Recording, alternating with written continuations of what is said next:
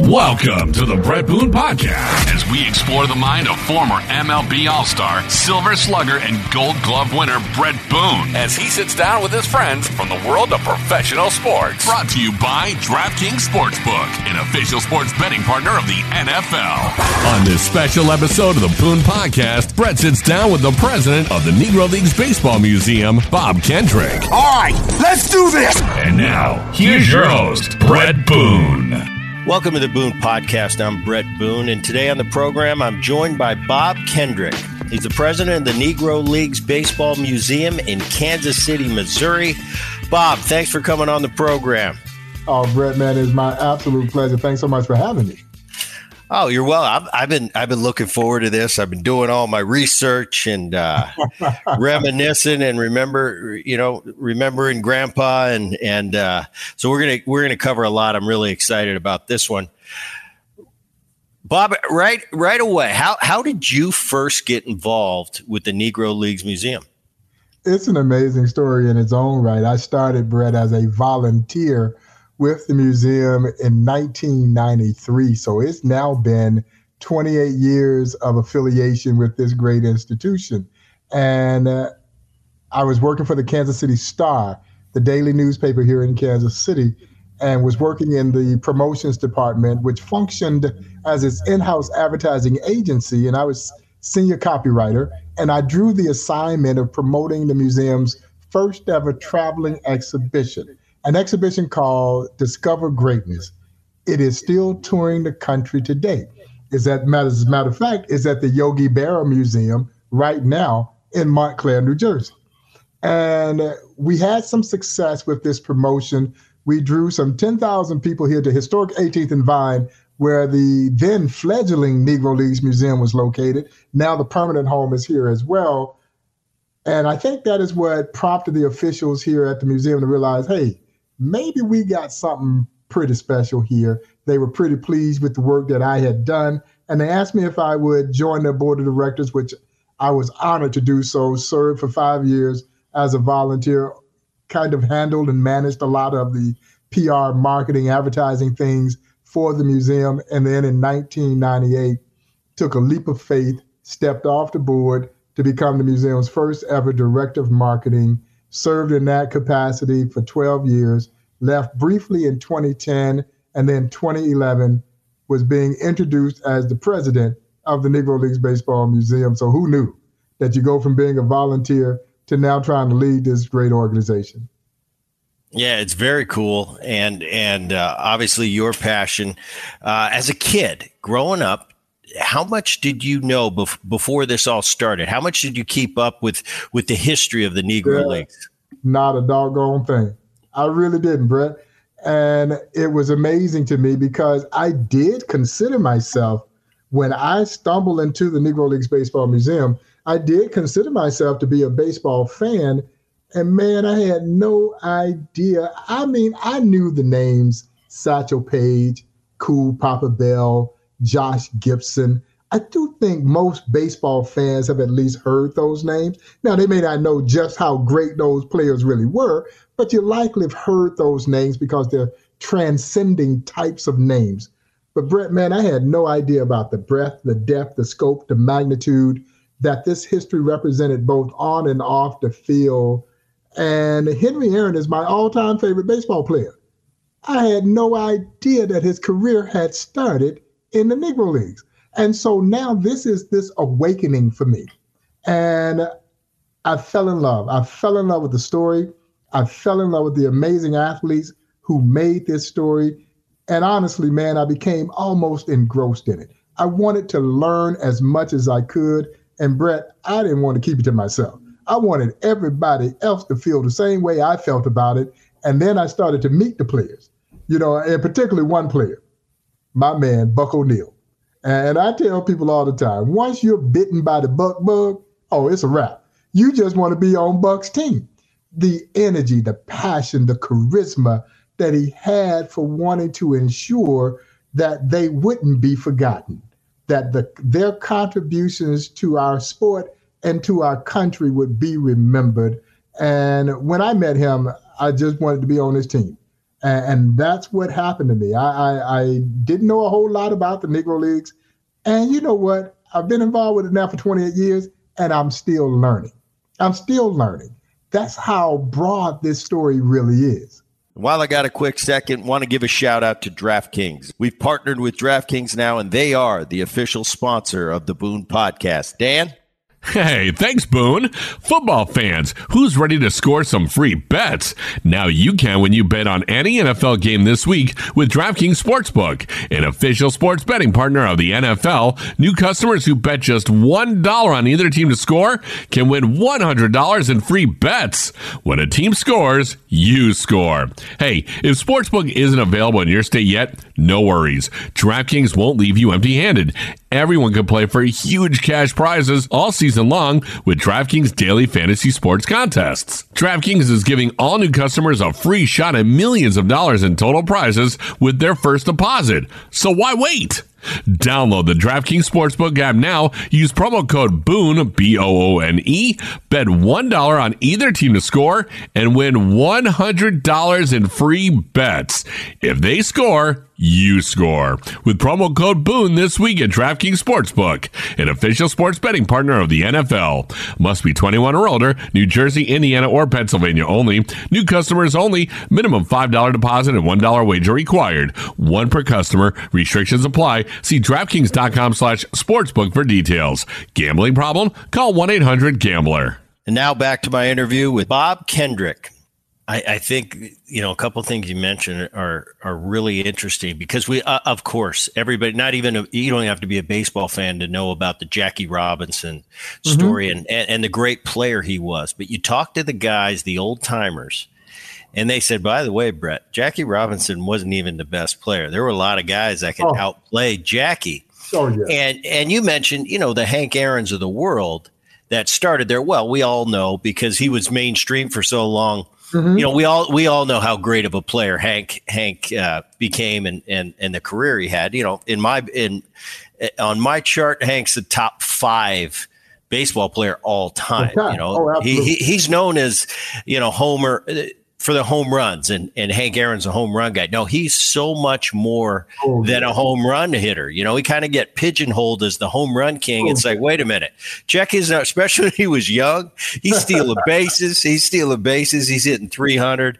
Yeah. I don't know how many ribbies he's got. It boggles my mind. 22. Yeah, 2,200 RBIs. So we all know about. RBI record will ever be broken. I know his total base record will never be broken. I don't think anybody will play long enough to break it. He was unbelievable, and we know those guys, but the guys you mentioned, the Josh Gibsons of the world, that you just hear the stories about how good they really were. Yeah. When you start getting into and doing a little research on the past in the Negro Leagues, really, really interesting stuff. You grew up in Crawfordville, Georgia, and you were a baseball player yourself. You played at Park College. Take me through a little bit of your childhood and your baseball prowess. I want to hear a scouting report on Bob Kendrick. Well, he couldn't hit the curveball. you struggle with the secondary pitches. Well, I would never forget this, Brett. Buck and I forget where we were, but anyway, the reporter came up to him and said, "Mr. O'Neill, how do you hit a great curveball?" Buck said, "By not missing the fastball." That's right. And no, for me, I only played sandlot baseball. I actually got to Park College playing basketball. Yeah, I chased a basketball from Crawfordville, Georgia to Parkville, Missouri, and now I make my living in baseball. But like most, I grew up, when we're playing on the sandlot and you're playing whatever sport was in season. My high school was actually too small, Brett, to have a high school baseball team. Crawfordville, Georgia only is a town of about 500 people. And so we had 2 sports, basketball and track. And I think anyone who knows me know that I do not believe in running if there's not a ball involved. So track was eliminated right away. And so I was playing some high school basketball, ended up getting a college basketball scholarship from Park College, NAIA level basketball. But, I've been a baseball fan, like I said, as long as I can remember. I taught myself how to read a box score out of the old Atlanta Journal-Constitution and just fell in love with this game. My brothers, they back then, they every Sunday they play what they call hardball. They didn't really call it baseball. They played hardball. And the community would shut down to go watch these guys play. And, you wanted to emulate what your big brothers do. And I was no different. So, but I never really got a chance to play organized baseball. I wonder sometimes what that would have been like. But, most people, like I said, that curveball ended a lot of careers. Yeah, it did. And it still ended them.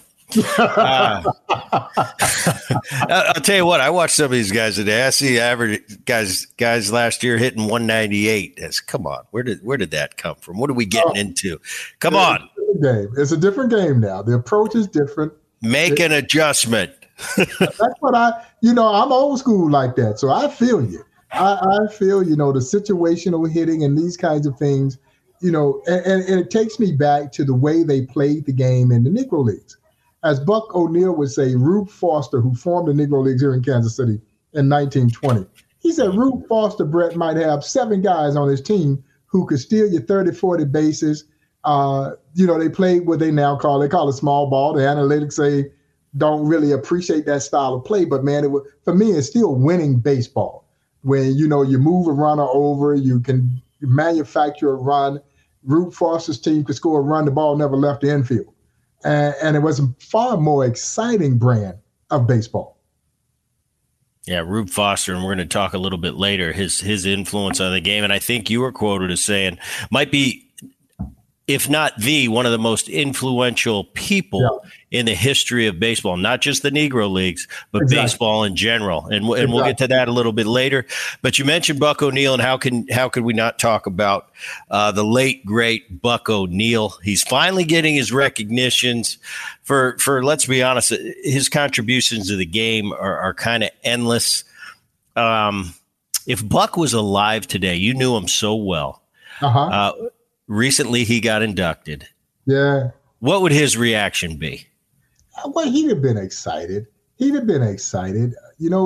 thought he was going to get in 2006.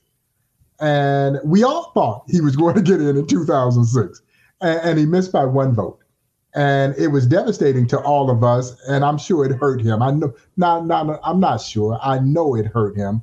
But he handled it with such grace, class, and dignity, to the point that people thought he wasn't disappointed. But no, he was. So he would be very excited about him going in the Hall of Fame, as he would have been in 2006. But for Buck, it was never self-serving. It was always, Brent, about his museum.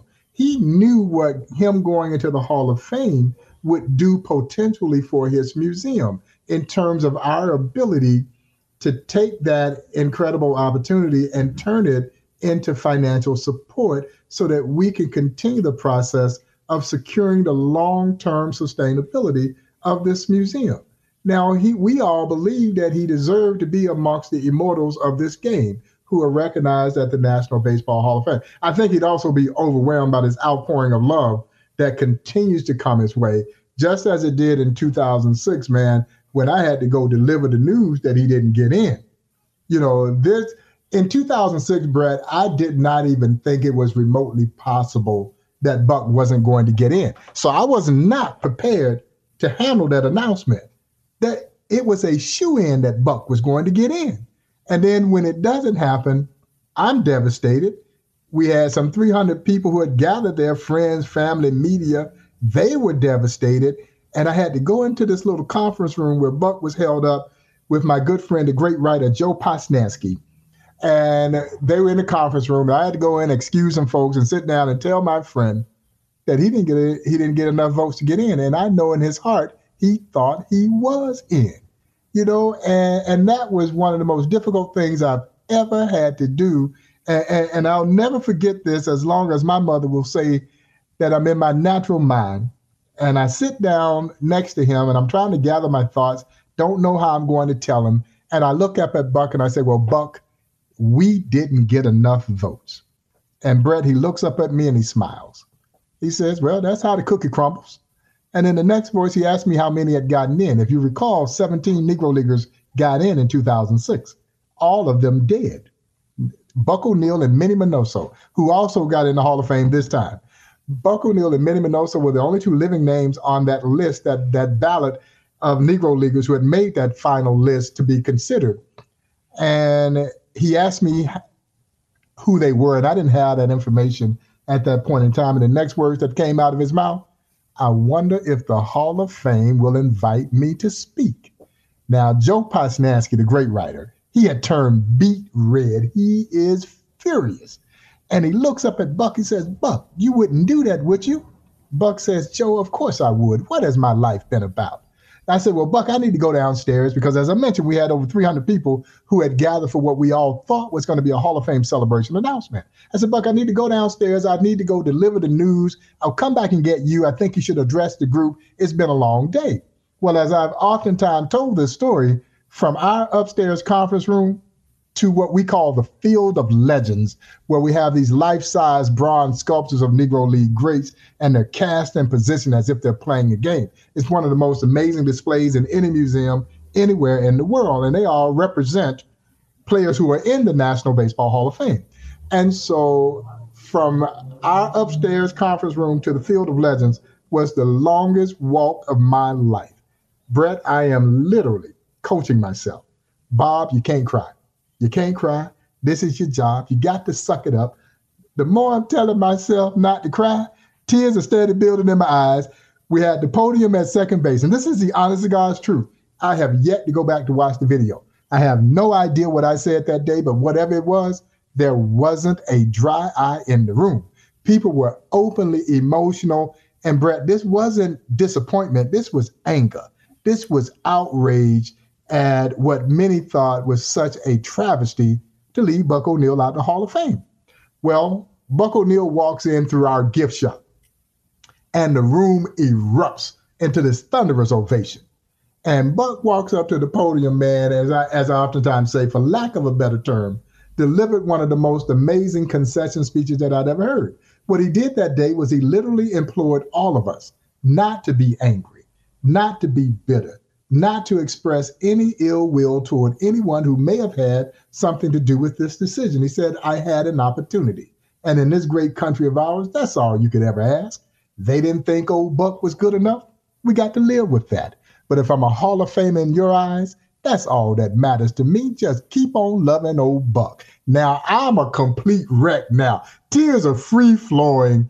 But what I remind people of what Buck did that day was, Brett, he literally reached out his arms, wrapped them around all of us and said, it's okay. Instead of us consoling him, he was consoling us in what I still say to be one of the most amazing displays of strength of character that I'd ever witnessed. As you know, he would push aside his disappointment, go to Cooperstown, deliver this impassioned speech on behalf of 17 dead folks who did not have a voice. He was their voice. The world was saying it should be your induction speech, and there he was speaking on behalf of those who didn't have a voice. And what I also say was one of the most selfless acts in American sports history.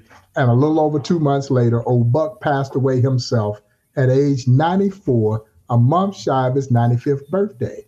And so when we get to Selection Sunday this year, I am as nervous can be, because now I know how these committees work. You prepare yourself now for what could possibly happen and that the verdict might not go our way. But once Josh Rawish, the Hall of Fame president, started to read the bio, you instantly knew it was Buck. And Brett, I felt like the weight of the world had been lifted off my shoulders, and I exhaled. And then I just really was overcome with emotions, because I'm going back and forth to what it was like 15 years ago. You wish your friend could be here for that moment, but you're also so excited that he now takes his proper place in the National Baseball Hall of Fame. So I know the first thing that he want to do would be to thank everyone who has who continually advocated the fact that he belonged there. People never gave up on this. 15 years later, people were just as vigilant today as they was 15 years ago when it didn't happen. And I do think for his fans, they feel somewhat vindicated because they feel like their voices at long last been heard. Yeah, it was a packed house. I've seen the video, and you're right. People were upset. You thought you were going to be crying for a different reason that day, Bob, and you were pissed off. Like, how does this not happen? And Brett, I shouldn't have been. And I tell you why I shouldn't have been. I should have had Buck spirit, because we got 17 Negro Leaguers in that day. I'm supposed to be a steward of this story. So 17 Negro Leaguers getting into the Hall of Fame is indeed monumental. I should have been carrying the same spirit that Buck had, but y'all, I'd be lying to you if I said I was, because I wasn't, because my guy didn't get in. You know what though, and it's so cool. During my career, I got to know Buck, and I mean, you couldn't go to Kansas City without running into Buck O'Neil. And I say this not about too many people, and I've met a lot of people in this game. Buck was 94 years old. You said, yeah. If it's possible, he was wise beyond his years. Oh, yeah. Always was like that. Oh, yeah. He was always that guy in the room that was against adversity, against the worst bit of news that could possibly hit you. He was one of those guys that was so poised and always looked on the positive side of any negative. Absolutely. That's just the type of man he was, that big smile. Yeah. I mean, and he's a human being, and sometimes you wonder if he really is, because it's like I'd walk away from a conversation with Buck and goes, does this guy ever have a bad day? Because I'm 0 for my last 12 and I suck. This guy acts like he wakes up and wins the lottery every morning. Or is that just the way he is? But Buck, that was the way he really was. And I asked him, Brett, I said, Buck, where does this innateness come from? This ability to, number one, see the good in everyone. Sometimes, Brett, even when they weren't good, Buck would still find the good in them. And I asked him, I said, where does that come from? And man, you know what he told me? He says, my daddy told me when I was a little boy to treat every man the way you want to be treated. The golden rule. Now, we all know the golden rule. We just don't all live the golden rule. And Buck O'Neil took something that his father said to him when he was a boy, and it carried him throughout his life. And I saw this every place that we went. If people didn't know him, they knew he was somebody special. And it wouldn't take him long, because the man never met a stranger in his life. So if he didn't know you, he would go over and introduce himself to you. And by the time we would be leaving to go maybe catch our flight, leave to go to our gate to catch our flight, they are sharing an embrace as if they had known each other all their lives. And of course, as you mentioned, he hung out at the K all the time. So he's hanging around the batting cage, talking to everybody, not just the players from the Royals, but everybody. Derek Jeter says he's a rookie with the Yankees, and he comes to Kansas City for the first time. And who's the first person to greet him? Buck O'Neil, telling him how great he can be and how we want him to be great. And he never forgot that. My friend Willie Wilson says, for the most part, he never heard the fans in the stands, except for one voice, Buck O'Neil. Crowded Kauffman Stadium, and Willie said he fouled one straight back, and he could hear this luminous voice, oh, you got him now. Yeah. It gave him that extra encouragement that he needed. That was Buck. Yeah, I talked to my father. I told him we were having you on the show, and we were talking about Buck a little bit. He goes, "Oh yeah, he is." He said, "Oh yeah, Brett." He goes, "When I was managing the Royals, old Buck be standing around the cage every single day." And and let's be honest. I mean, we don't have to. He was just one of those guys. I've never met a man in this game that's ever had an unkind word to say about Buck O'Neil. Buck O'Neil, and my dad said, that big smile. And all my dad can keep reiterating is, that was a kind man, Brett. That was a kind man.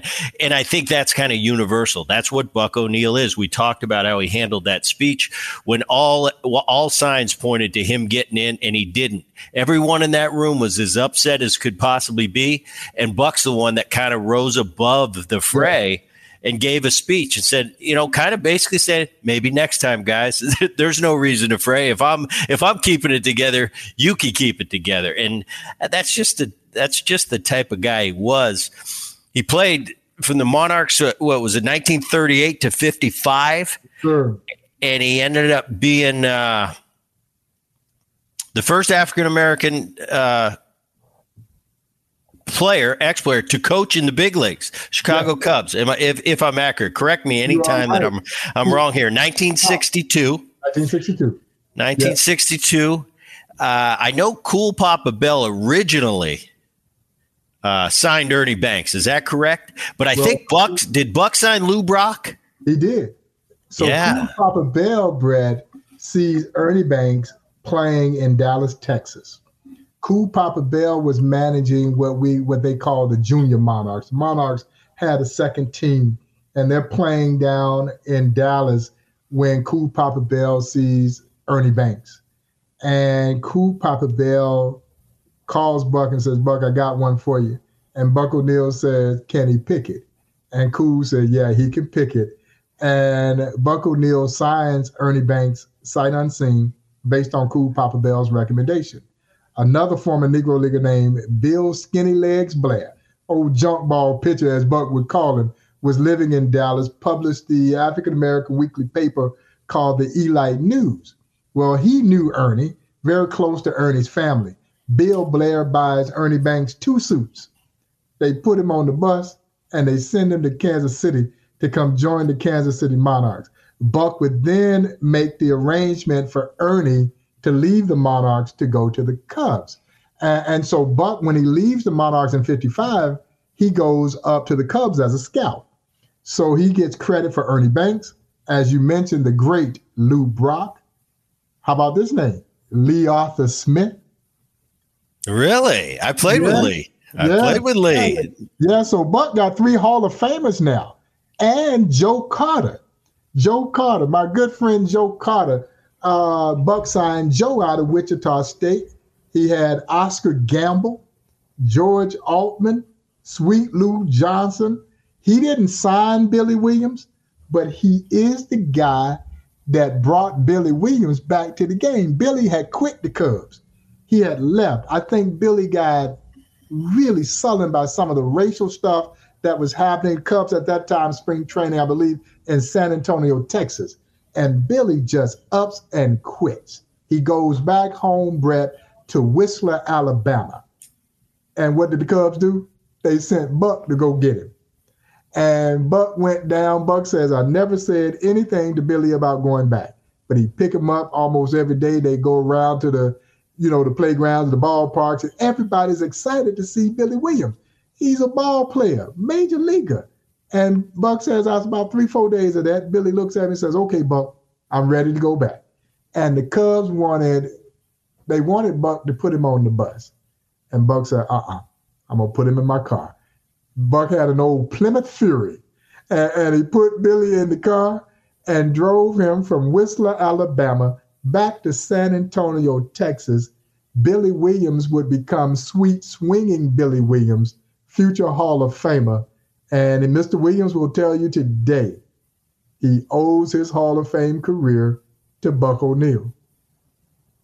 That's very cool. Yeah, you send Buck, he's coming back with him. You knew that.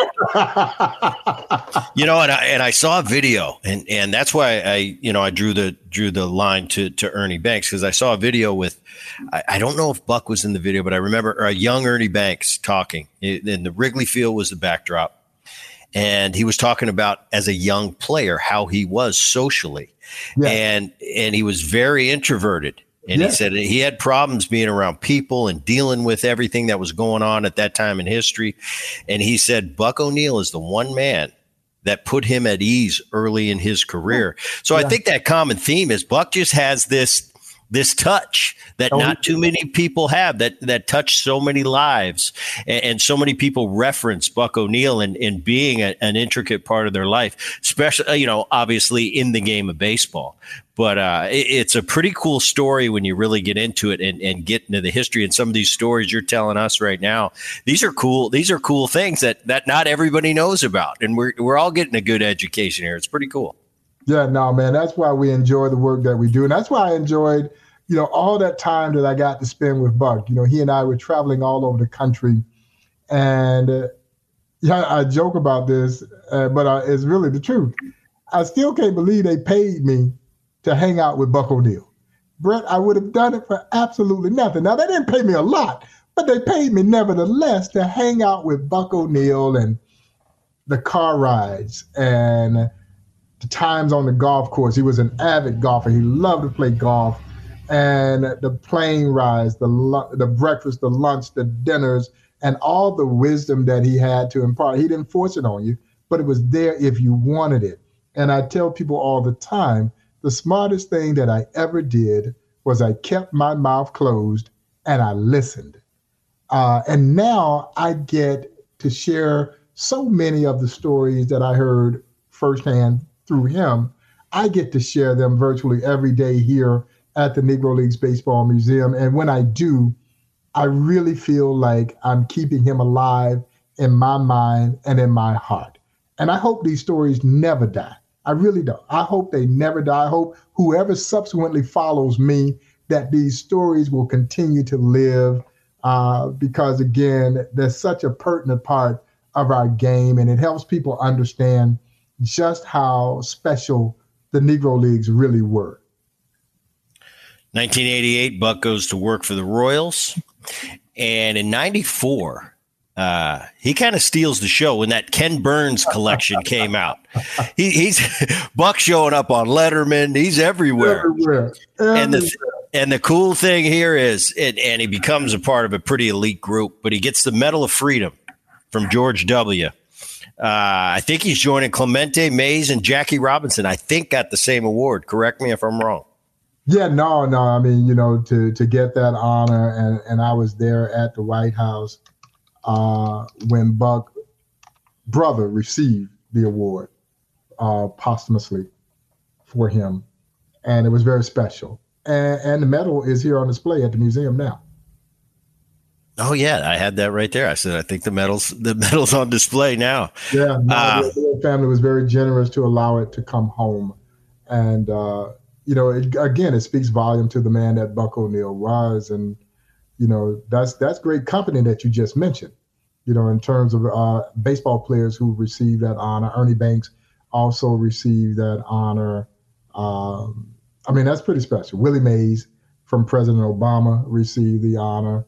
These are all Negro League players. Again, it kind of sends a resounding message to the kind of athlete that called the Negro Leagues home. They more or less have always been these misnomers about these players, that they were vagabonds, tramps, hobos, illiterate. And we are oftentimes working to break down those stereotypes and those really unfair depictions of these players. These were very bright men. They really were. Buck was college educated. Buck went to Edward Waters College in Jacksonville, Florida. And of course, you got an education in life if you were playing in the Negro Leagues. And Ernie Banks, Brett, did not want to leave the Kansas City Monarchs. They had to push him out. He didn't want to go because he was afraid that he was going to be isolated, which he absolutely was. You see, he was so comfortable here in Kansas City. So when they played a game, after the game, everybody going to go home, get cleaned up. Then they going to eat dinner. They going to the nightclubs. And of course, jazz reigns supreme here in Kansas City. Where we are, where the museum is at 18th and Vine, was literally a cultural crossroads where jazz and baseball intersected. But he understood that when he left to go to Chicago, to go join the Cubs, he is going to be isolated. And he didn't want to go. He really didn't. And they literally had to push him out. They said, Ernie, you got to go. You have to go so that another player will get the same opportunity. And of course, fortunately for Ernie, Gene Baker was also there. And Ernie Banks and Gene Baker formed the Major's first all-black double play tandem. And Gene Baker had played here for Buck with the Kansas City Monarchs as well. And so that made the transition a little easier, but Ernie and Gene really were both relegated to the south side of Chicago. They had nowhere else to go. So he's right about the isolation aspect. Every one of those players who subsequently integrated their respective major league teams had to all deal with that level of isolation, not really having anyone you could talk to. You mentioned like going 0 for 12. Well, who they going to talk to? Because nobody really wanted to talk to him. And so you kind of had to fend for yourself and figure it out. Now, when Buck gets there to the Cubs and joins them, now they had this ear that they could fall on. And it didn't just have to be about baseball.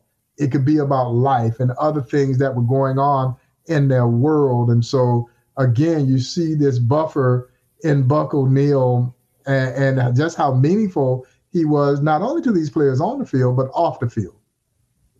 Big time part of history. I mean, you mentioned it right there. He doesn't. Ernie Banks, one of the greats, doesn't want to go. Maybe without Buck O'Neil, we never hear Ernie Banks, and he never leaves. He never gets out of his comfort zone. Can you imagine that?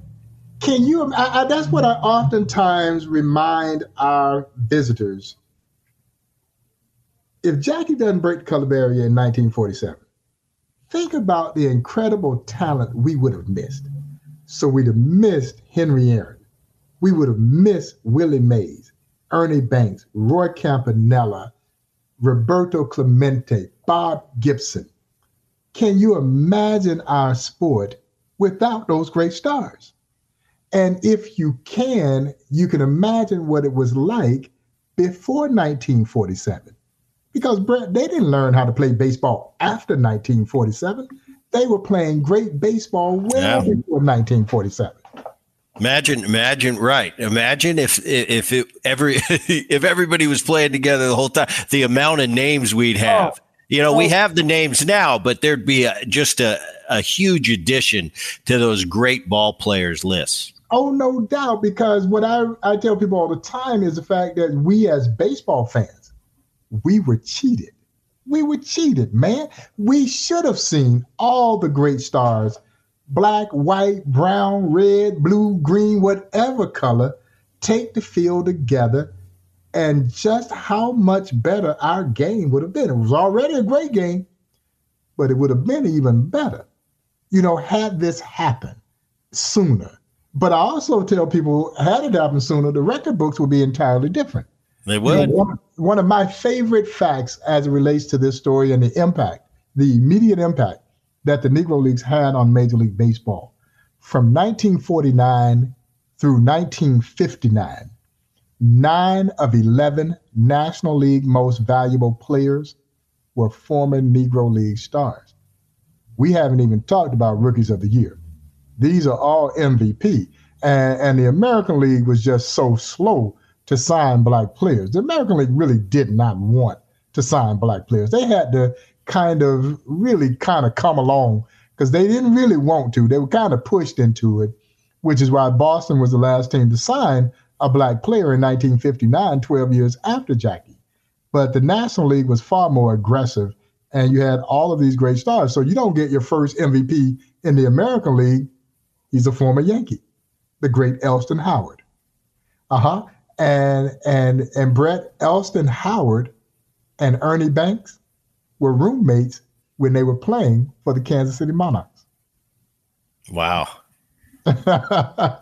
See, this is awesome for me because I think I grew up in this great family that I've grown up in, and I think I know everything about baseball. See, and now today I'm getting a completely new history lessons from Bob Kendrick, and it's awesome. It's just another facet and another. It's just cool hearing these stories, and I often wonder. You hear so many, and this is one unanimous is the Josh Gibson analogy, and they just say how good he really was, and he's a Johnny Bench type talent, and we never got to see him in the big leagues. I don't know. I wish I could have seen him swing the bat. To hear people that I have the utmost respect for, Buck O'Neil, Monty Irvin, and other stars of the Negro Leagues who I did get to meet, they said there's no comparison to Gibson because what he did was he combined power and average while playing the catching position, and he was not a good catcher. He was a great catcher. But we're talking about a guy, as Buck O'Neil would describe him, Brett, and he would describe him in this way, that he had the eyes of Ted Williams and the power of Babe Ruth rolled into one dynamic package. Yeah, his outs, as we say in the game, were loud outs. The third baseman and the shortstop were damn near in left field when Gibson came up, man. They basically, that was their version of a shift, the early version of a shift. So basically, so Josh, if you want to bunt it, man, you can have it. You were not going to creep in on this guy. The power was almost mythical-like, but it was real. It was real. And we hear the stories of how he hit one out of Yankee Stadium, completely out of old Yankee Stadium. And that's impressive. You know, Mantle hit one that hit the light stanchion, or it would have gone out. And Gibson hit one completely out. But Brett, as impressive as that was, I think even more impressive was the fact that he hit one in the right field upper deck of Yankee Stadium one-handed. He was fooled on a changeup and reached out with one hand and hit it in the upper deck in Yankee Stadium, old Yankee Stadium. And Gibson was a jolly giant of a man.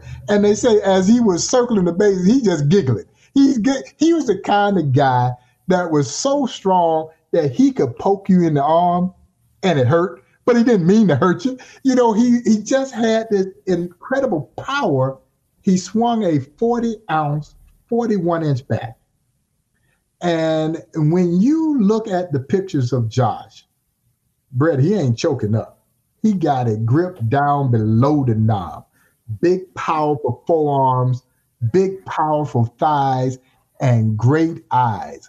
I tell people, if you want kind of an indication of Josh physically, think Bo Jackson as a catcher, and you got Josh Gibson. Yeah, Bo, that's a pretty high. Well, that's a pretty high bar. I played against Bo, and I'm going. I don't like. Bo, I'll tell you what, Bob. Bo used to scare me breaking up a double play because I thought this guy's going to run me over. You're not allowed to run. You're not allowed to run over the second baseman, Bo. Tone it down there, big guy, because he played with my dad, so I knew Bo as a kid. And then all of a sudden, I'm playing against him, and he'd mess with me a little bit, like I'm coming to get you, Boone. I'd be like, Bo, save it, Bo. You can't take me out. But he come at me, and my dad said that too. He said, Brett, I've been in a lot of collisions at home plate. He said, I've had a lot of big men run by me, you know, back in the 70s, that We Are Family Pittsburgh Pirates team with, he said, Parker and Starger. Oh, yeah. They're big men. He said, but let me tell you this. I've never heard that sound that I heard when Bo Jackson ran by me at home plate. Oh. He said, he said it was just different. Well, you know, we talk about the throw that he made against Seattle. Yeah. Harold Reynolds out. Dad makes the catch. Bo makes the throw. But if you ever go back and watch that video, Brett, your dad is leaving. He thinks this thing is over with. Yeah. And all of a sudden, this missile is coming his way, and they get Harold at home plate, and they got him pretty easily, actually. I mean, it's one of the most amazing things that I think any of us in the sport has ever seen. And so Harold is a good friend of mine, and we're in D.C. We're in D.C. for the All-Star game a few years ago, and it's late night. We're all hungry, and I guess we all had the same thing. We all end up at a McDonald's of all places. It's like 1 a.m, and we started talking about that play, and Harold says, as spectacular as that play was, he said he thought the most spectacular thing that he ever saw Bo Jackson do. They're in the King Dome, and everybody's taking batting practice, and Bo gets in the box, and he turns around left-handed and hit several balls in the upper deck of the King Dome, where Harold says he'd never seen maybe 1 or 2 balls go the entire time that he had played there in Seattle. And Bo turns around left-handed and hits 2 or 3 up there, and then handing the bat back and walked on off. Yeah, and that's how Bo was too. And you talk about a freak, and I mean that in a good way. But that's a freak right there. That is a free. Absolutely. I've never seen anything like it. I've never seen Well, anything like it on a baseball field. Buck O'Neil always said that he only heard the sound of the crack of the bat that was so unique and distinct from any that he'd ever heard 3 times. The first time was Babe Ruth.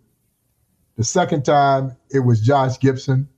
And the third time, it was Bo Jackson. Bo Jackson. Said the ball just made a different sound coming off their bat, man. Yeah, it's like a superhero. Tell me about the legacy seat in Kansas City. Oh, every now and then, Brett, an idea comes along and you wish it was your idea. And probably 20 years from now, I'll lie and swear it was my idea, but it wasn't my idea. It actually was the idea of Dan Glass, the son of the late David Glass, who owned the Kansas City Royals. Well, Buck always had his designated seat that he sat in to watch games out at the Cape.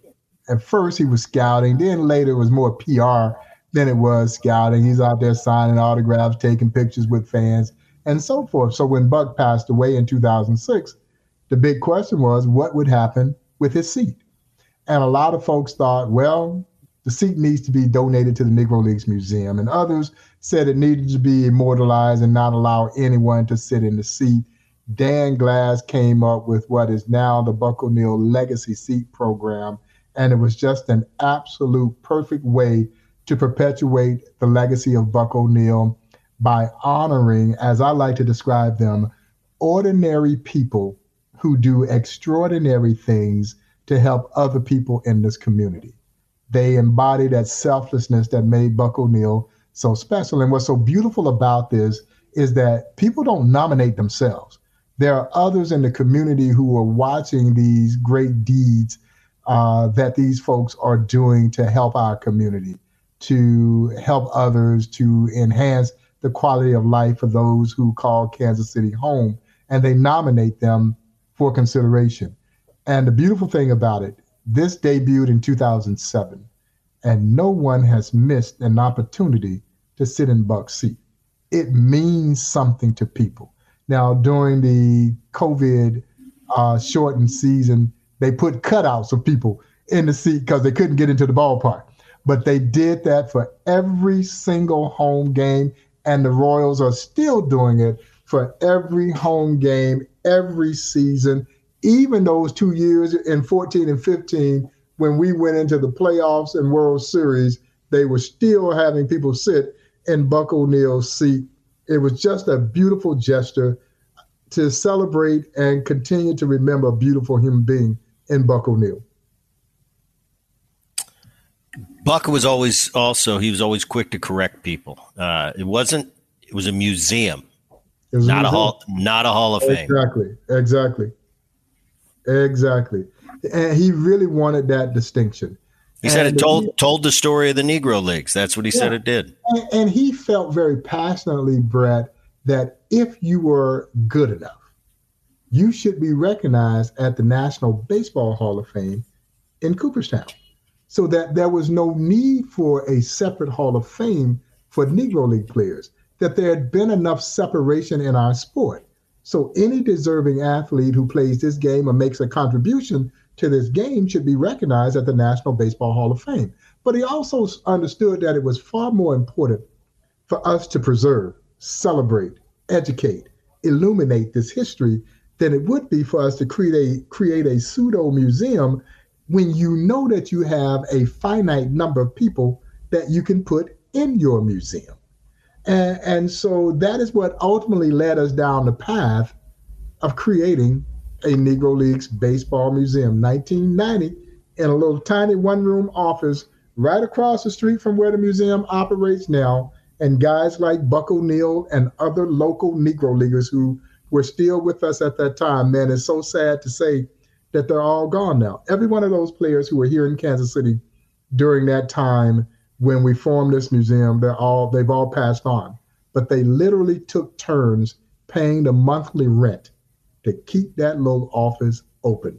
And with it, our hopes and dreams of one day building a facility that would pay rightful tribute to not only one of the greatest chapters in baseball history, but what now thousands of people each year discover one of the greatest chapters in American history.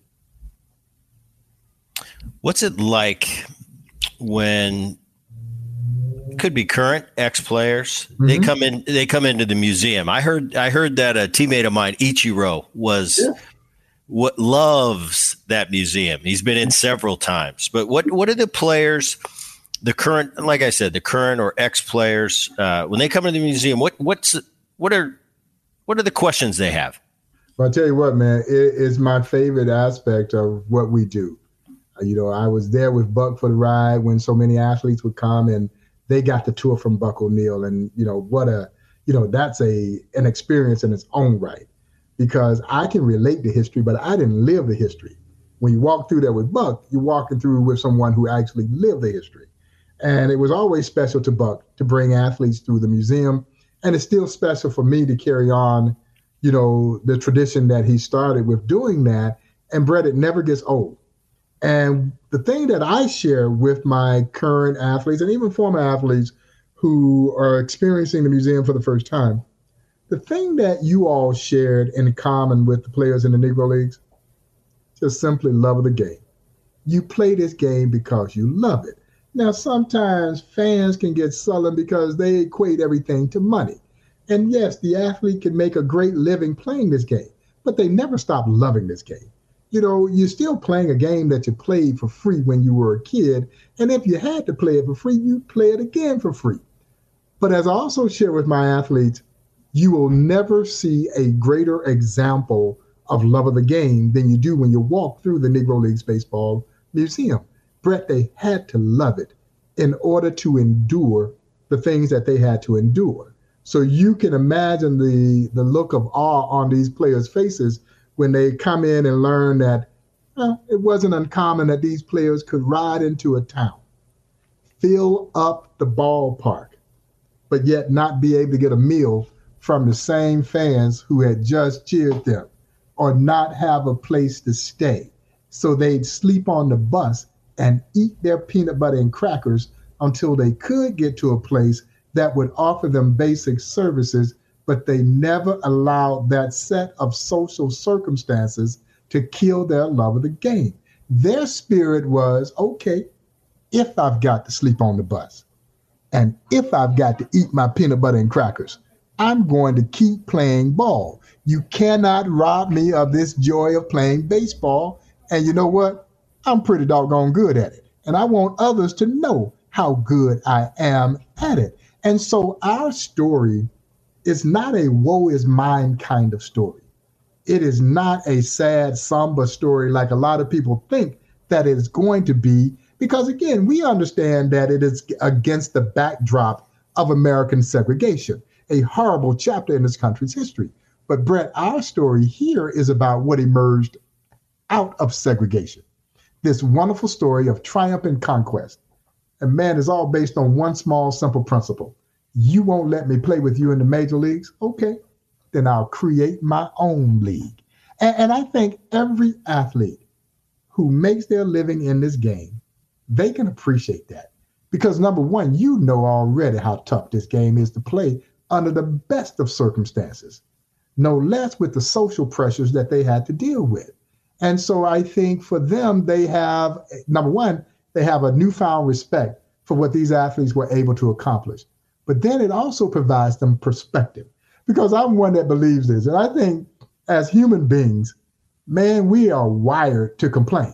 We will complain even when we don't have anything to complain about. And so some of the coaches will say, well, my guy was upset because we had to take a late night charter flight. And I'm saying to myself, a late night charter flight. And then you walk in the museum and there's this beautiful quote from the legendary Ted Double Duty Ratcliffe. I like the names. The names are great. And the quote says, Brett, it says, every 4th of July, we play 4 games in one day. I'd pitch 2 and catch 2 and sleep 35 minutes in between games. All of a sudden, that late night charter flight don't seem so bad anymore. And so it does provide perspective. Maybe it makes you appreciate what you have a little bit more, that perhaps you won't take that for granted.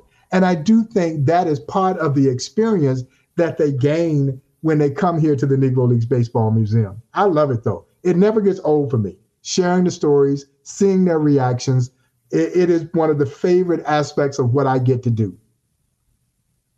And you're right. It does put it in perspective because, I grew up in this game. It's all I ever wanted to do since I can remember. I never thought about the money, and once you get to the big leagues and now you're making, you're about to sign a 4-year contract. Well, maybe you think about the money a little bit, but that's not the reason I slept on a couch in the minor leagues and I didn't care. I just want to go play because I want to get out of A ball and I want to get to AA and I want to get to AAA.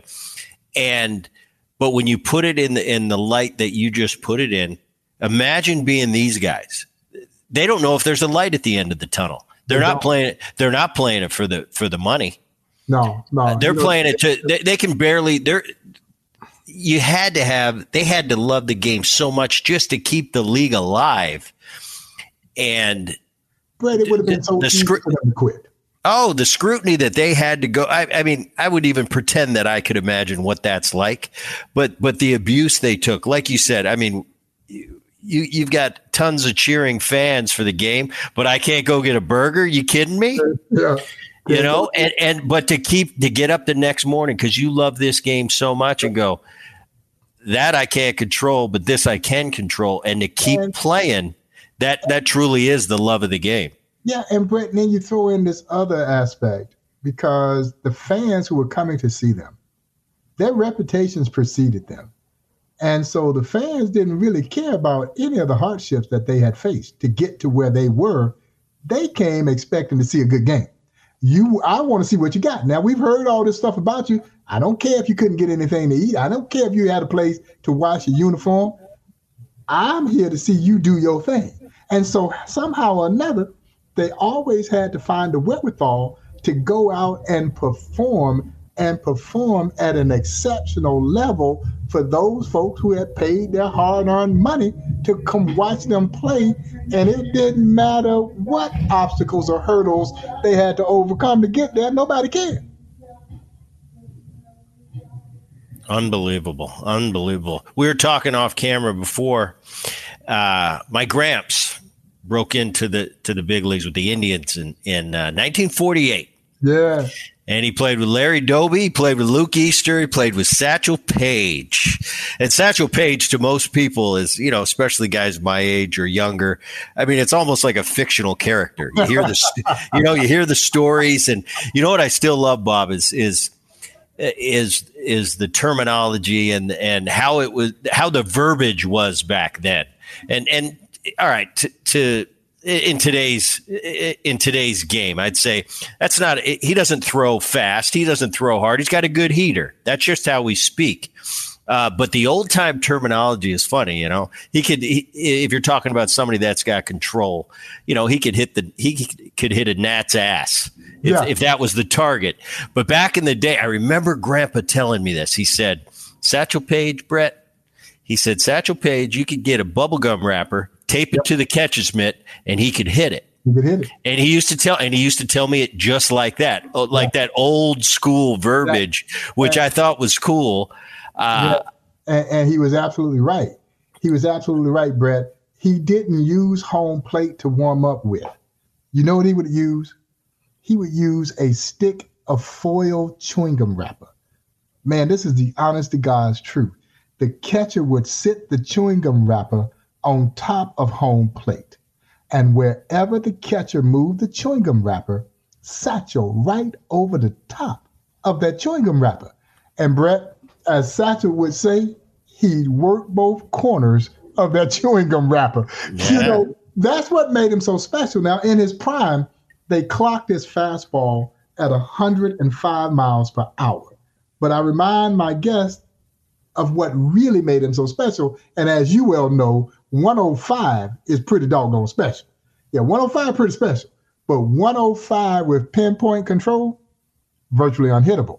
And that's what he had.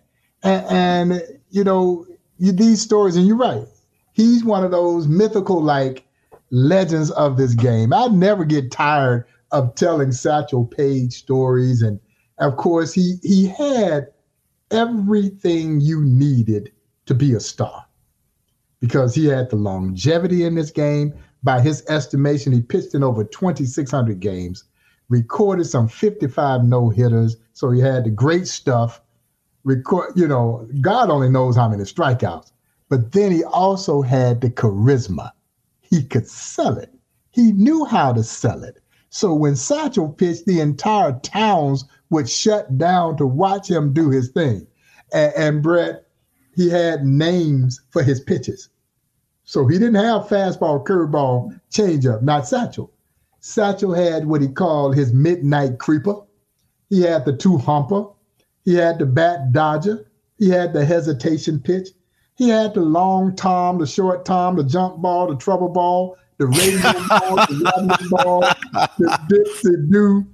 And Brett, he had a pitch famously that he called his B-ball. You know why he called it the B-ball? Because Satchel says, it bees where I want it to be when I want it to be there. Well, that is cool. He did. He had that it factor. And he had it. You know what? But just thinking back, it's like, well, Larry Doby could flat out rake. This sucker could hit. He could. You talk about Luke Easter, Big Luke. or not my grandpa, my father. He was probably 2 or 3 years old, and he remembers Luke Easter. He said, Brett, I used to come to the clubhouse for some reason.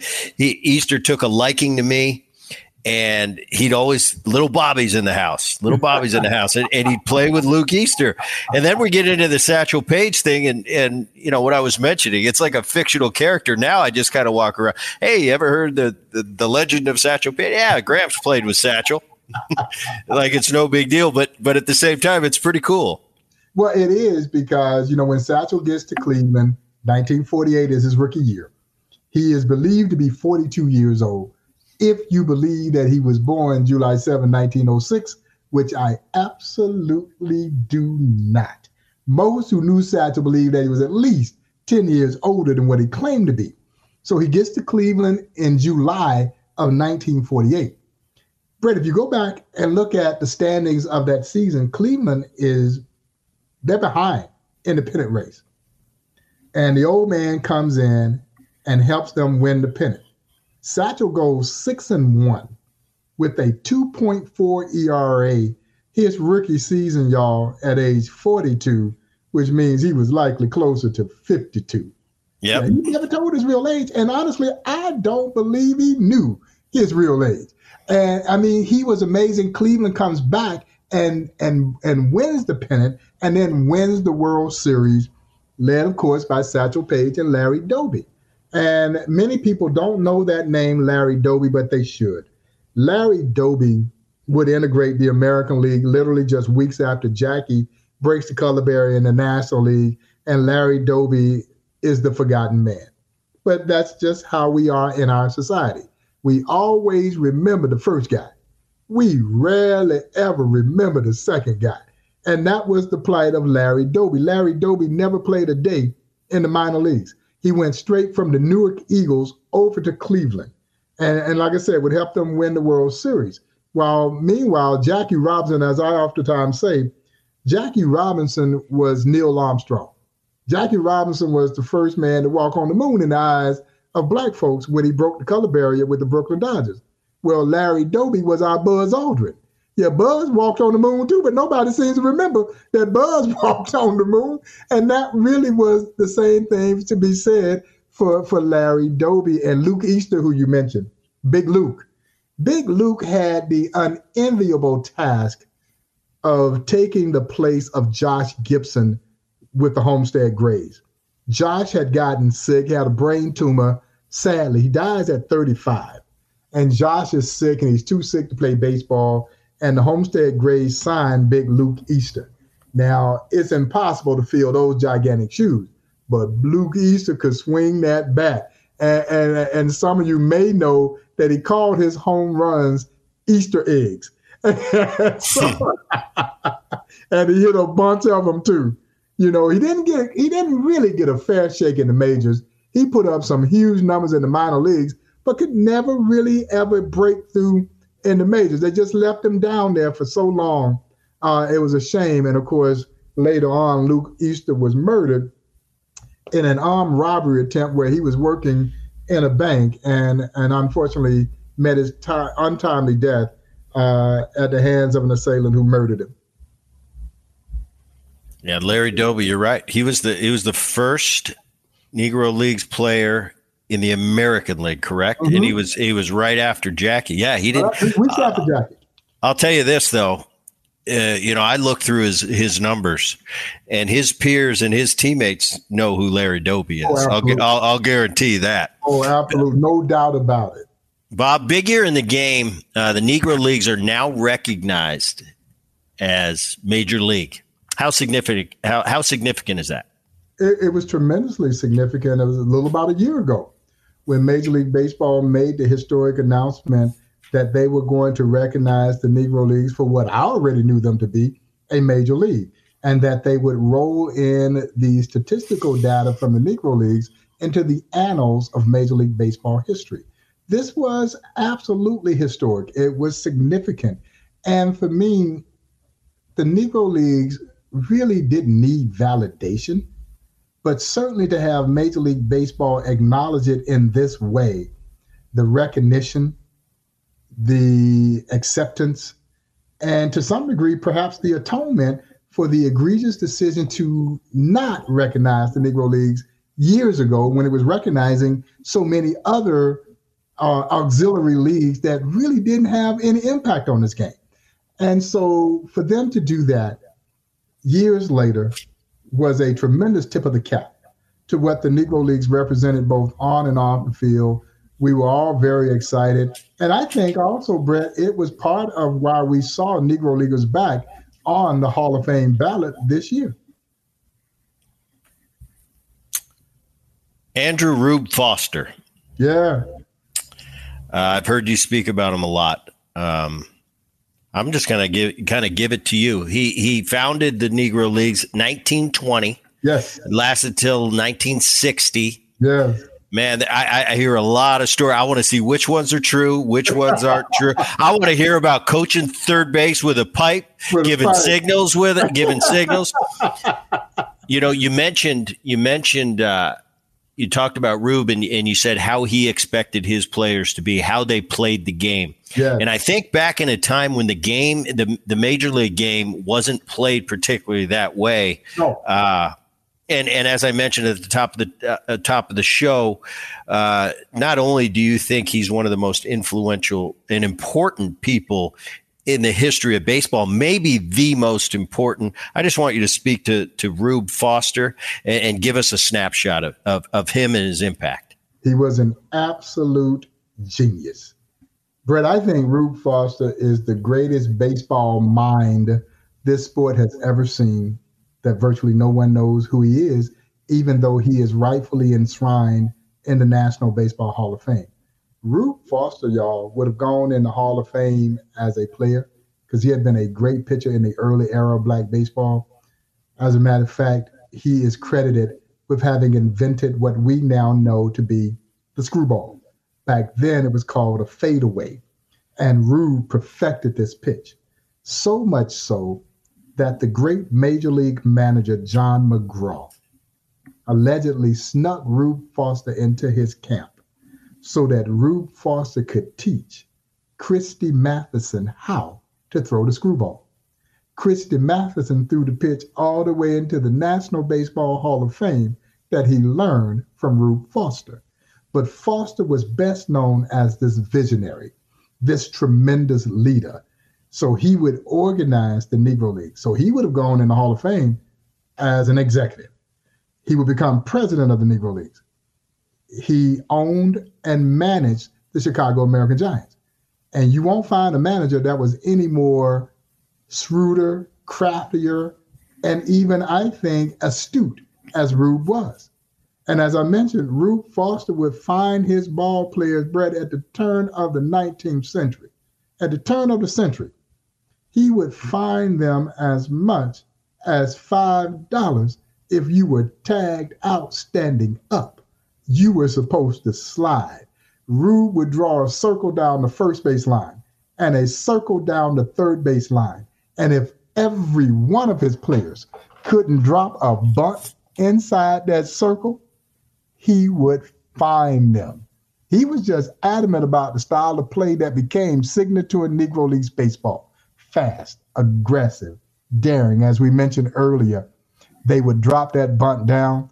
They steal second. They steal third. And man, if you weren't too smart, they steal home.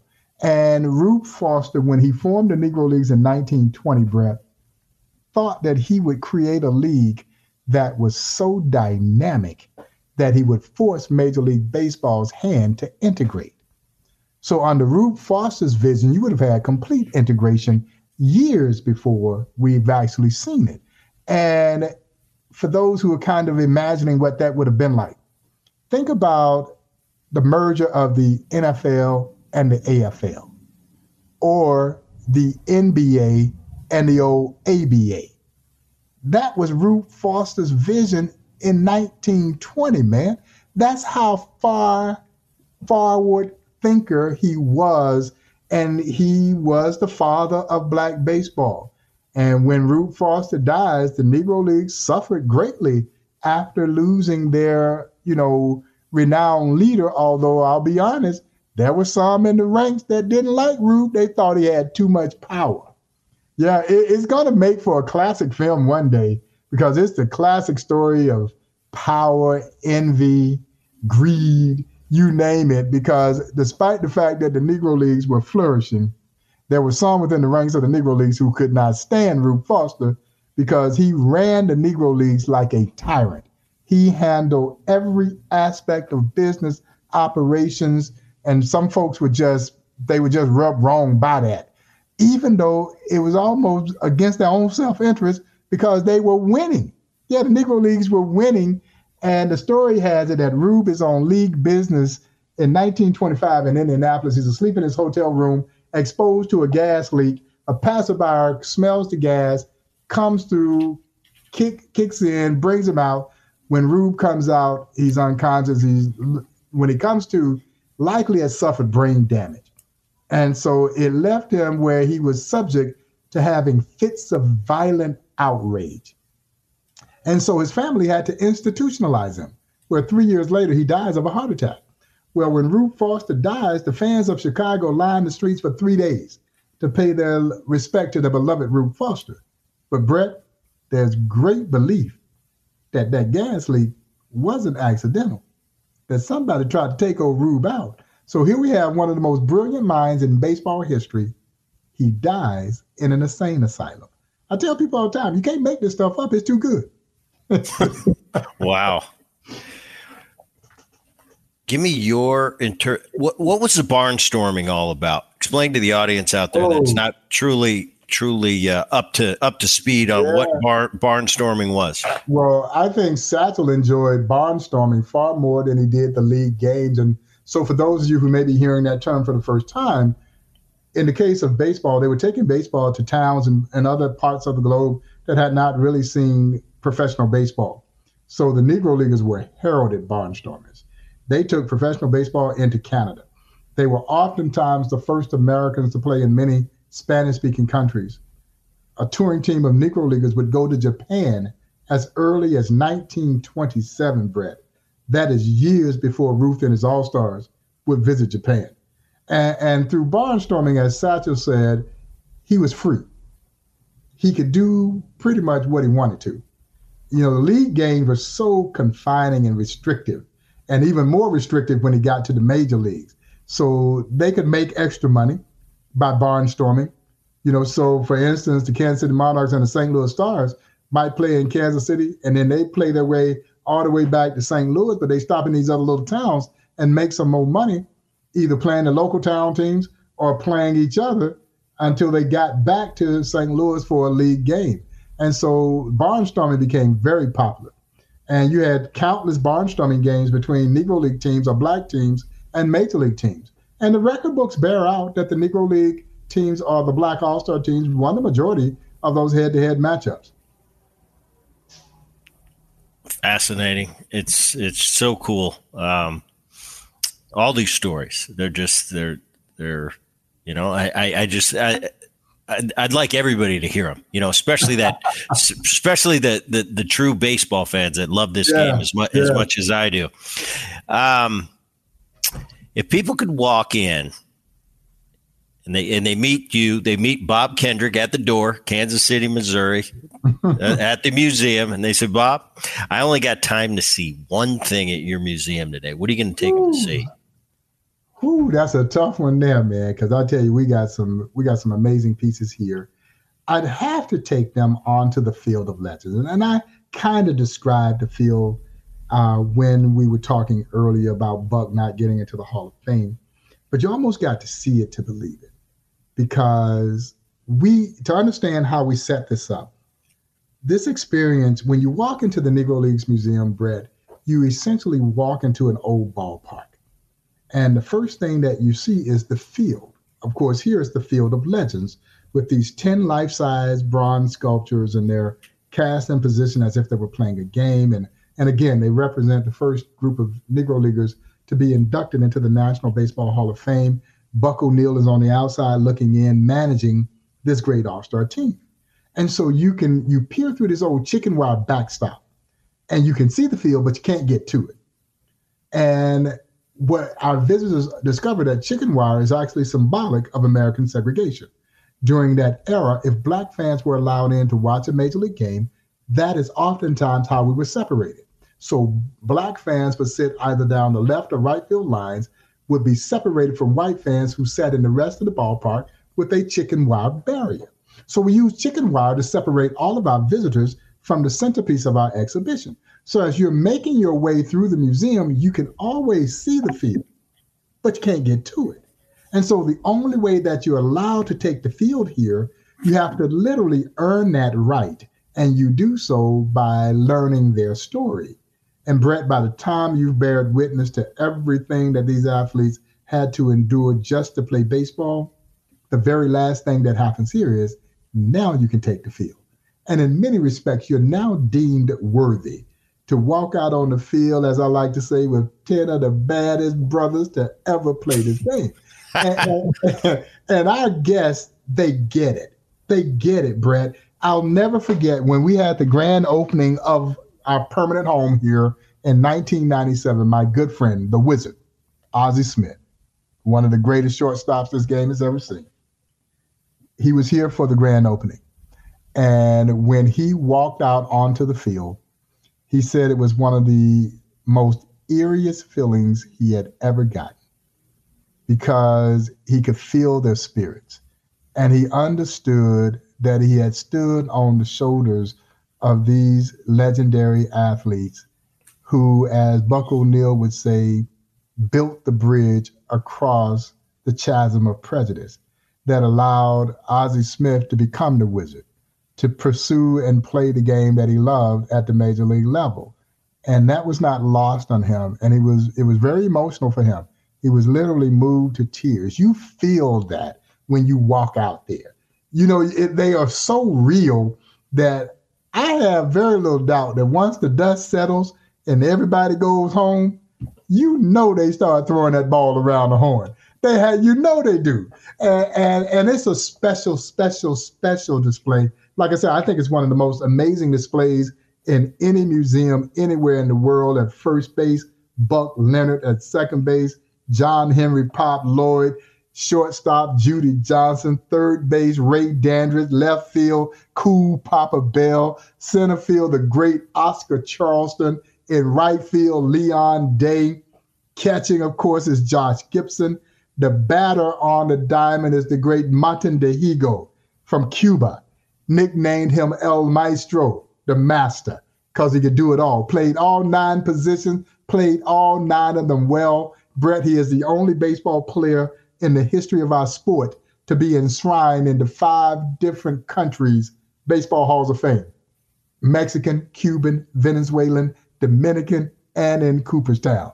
And then, of course, on the mound is the old man, the legendary Leroy Satchel Paige. So you can kind of get an impression when I talk about 10 of the baddest brothers to ever play. you can see why. Oh man, that is cool. And you know, I've only been to the Baseball Hall of Fame one time, but I'm going to make my way out there. And Bobcat, I'm not going to be able to have. I lost where I was. I'm going to have Bob Kendrick. Give me that tour. But I definitely, man, for sure, count it. I definitely want to check it out. It's the Negro Leagues Baseball Museum, Kansas City, Missouri, 18th and Vine. And Bob, this was educational. This was really cool. It's just something that a lot of people don't get to hear about a lot of the time, and it's really cool to hear these names and to put. You know, I don't know. I just love listening. I love the nicknames, and it all starts out with probably the most famous nickname is the Cool Papa Bell. But you rattled off a bunch of them, and it's cool. It just gives you a little look into our history and what it used to be like. No, I love it. I am so thrilled, Brett. Number one, for the opportunity. Thank you for the opportunity to kind of talk about this history, and I hope though your audience will enjoy what we've talked about today, and maybe if their travels bring them to Kansas City, they'll come and experience the Negro Leagues Baseball Museum, and hopefully they'll want to learn more about this museum. And certainly you can visit our website at nlbm.com to do just that. But man, like I said, it never gets old for me. You know, I love the work that we do. We know the work that we're doing is very important. There are not many Negro League players still with us. They're like World War II vets. Many of them were World War II vets. And so what stood at risk was that this amazing piece of baseball and Americana was going to die when that last Negro Leaguer left the face of this earth, and we cannot allow that to happen. And that's why this museum is so important.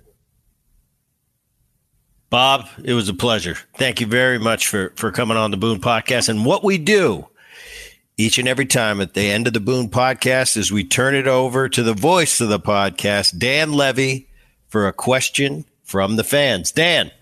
Gentlemen, Bob, this one comes from Jeff in Kansas City, and he wants to know, Bob, is there a Holy Grail item out there that you still want to get in that museum, or something that's out there that you are on the search for?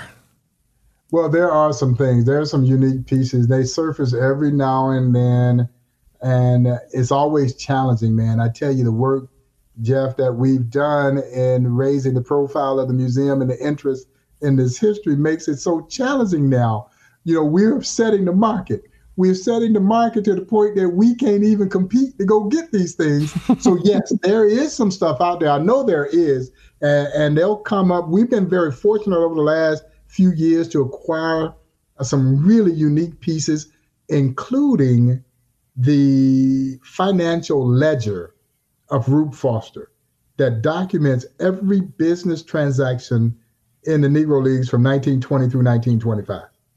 And, you know, to me, that was one of the holy grails, and we were able to secure that. But you can rest assured there are some other things out there. These uniforms and other three-dimensional items, they will now fetch six figures, man. It's just so difficult for us to compete to go get them. And hopefully, you know, doing a show like this, somebody may look in the basement in the attic and say, you know what, I got something here. Maybe the museum might want to have it. And I can tell you now, the answer is yes. We would want to have it. Very cool. Very cool. Well, thank you so much for coming on the podcast, sir. We really appreciate it. Oh, my pleasure, guys. Thanks so much for having me. Mailbag. All right, Boone, you know what time it is, don't you? Mailbag time, Dan. It's mailbag time. You damn Skippy, it's mailbag time, Booner. This one comes from Jennifer in Tucson, and she wants to know, Brett, you always talk about the stories of you being in the locker room with your dad growing up and being a part of his life in the baseball game. Did you get to do that with your kids too? My daughter got to be around a little bit. She was running around the clubhouse a little bit, but you know, she's a girl. She's really not allowed in there. Jakey for 5 or 6 years, you know, in his early childhood, he got to hang. I'd bring him to the ballpark whenever I could. He'd come out in the field with me playing some father-son games. So yeah, they briefly had, they were exposed to that, and it's pretty cool. My circumstances were a little bit different. You know, my dad played until he was 42 years old, and had me when he was 20 years old. So my entire life, my dad was still in the big leagues. My dad was in the big leagues when I was in the minor leagues. So I had a little bit more of a spoiled childhood hanging around the ballpark. But yeah, I suggest that to any current player that has the opportunity to expose their kids.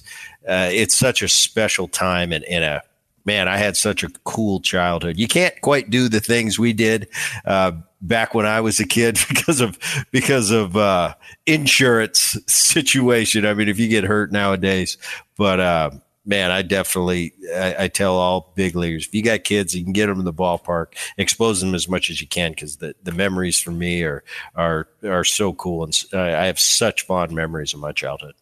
All right, well, that's going to do it for the Brett Boone Podcast. My name is Dan Levy. I'm the technical director and producer of the Boone Podcast. The executive producer of the podcast is Rich Herrera. Digital content for the Boone Podcast is Liz Landry. Please do us the favor. While you're listening, share the Boone Podcast with neighbors and friends. Make sure you subscribe to the Boone Podcast so you never miss an episode of the show. While you're at it, give it a 5-star rating and share your feelings about the Boone Podcast by leaving a review on whatever platform you listen to this show. For all of us here on the Boone Podcast, thanks for listening. Remember, if you have a question, tweet the Boone at the Boone29. You can find me on social media at Bass on Air, BASS on Air.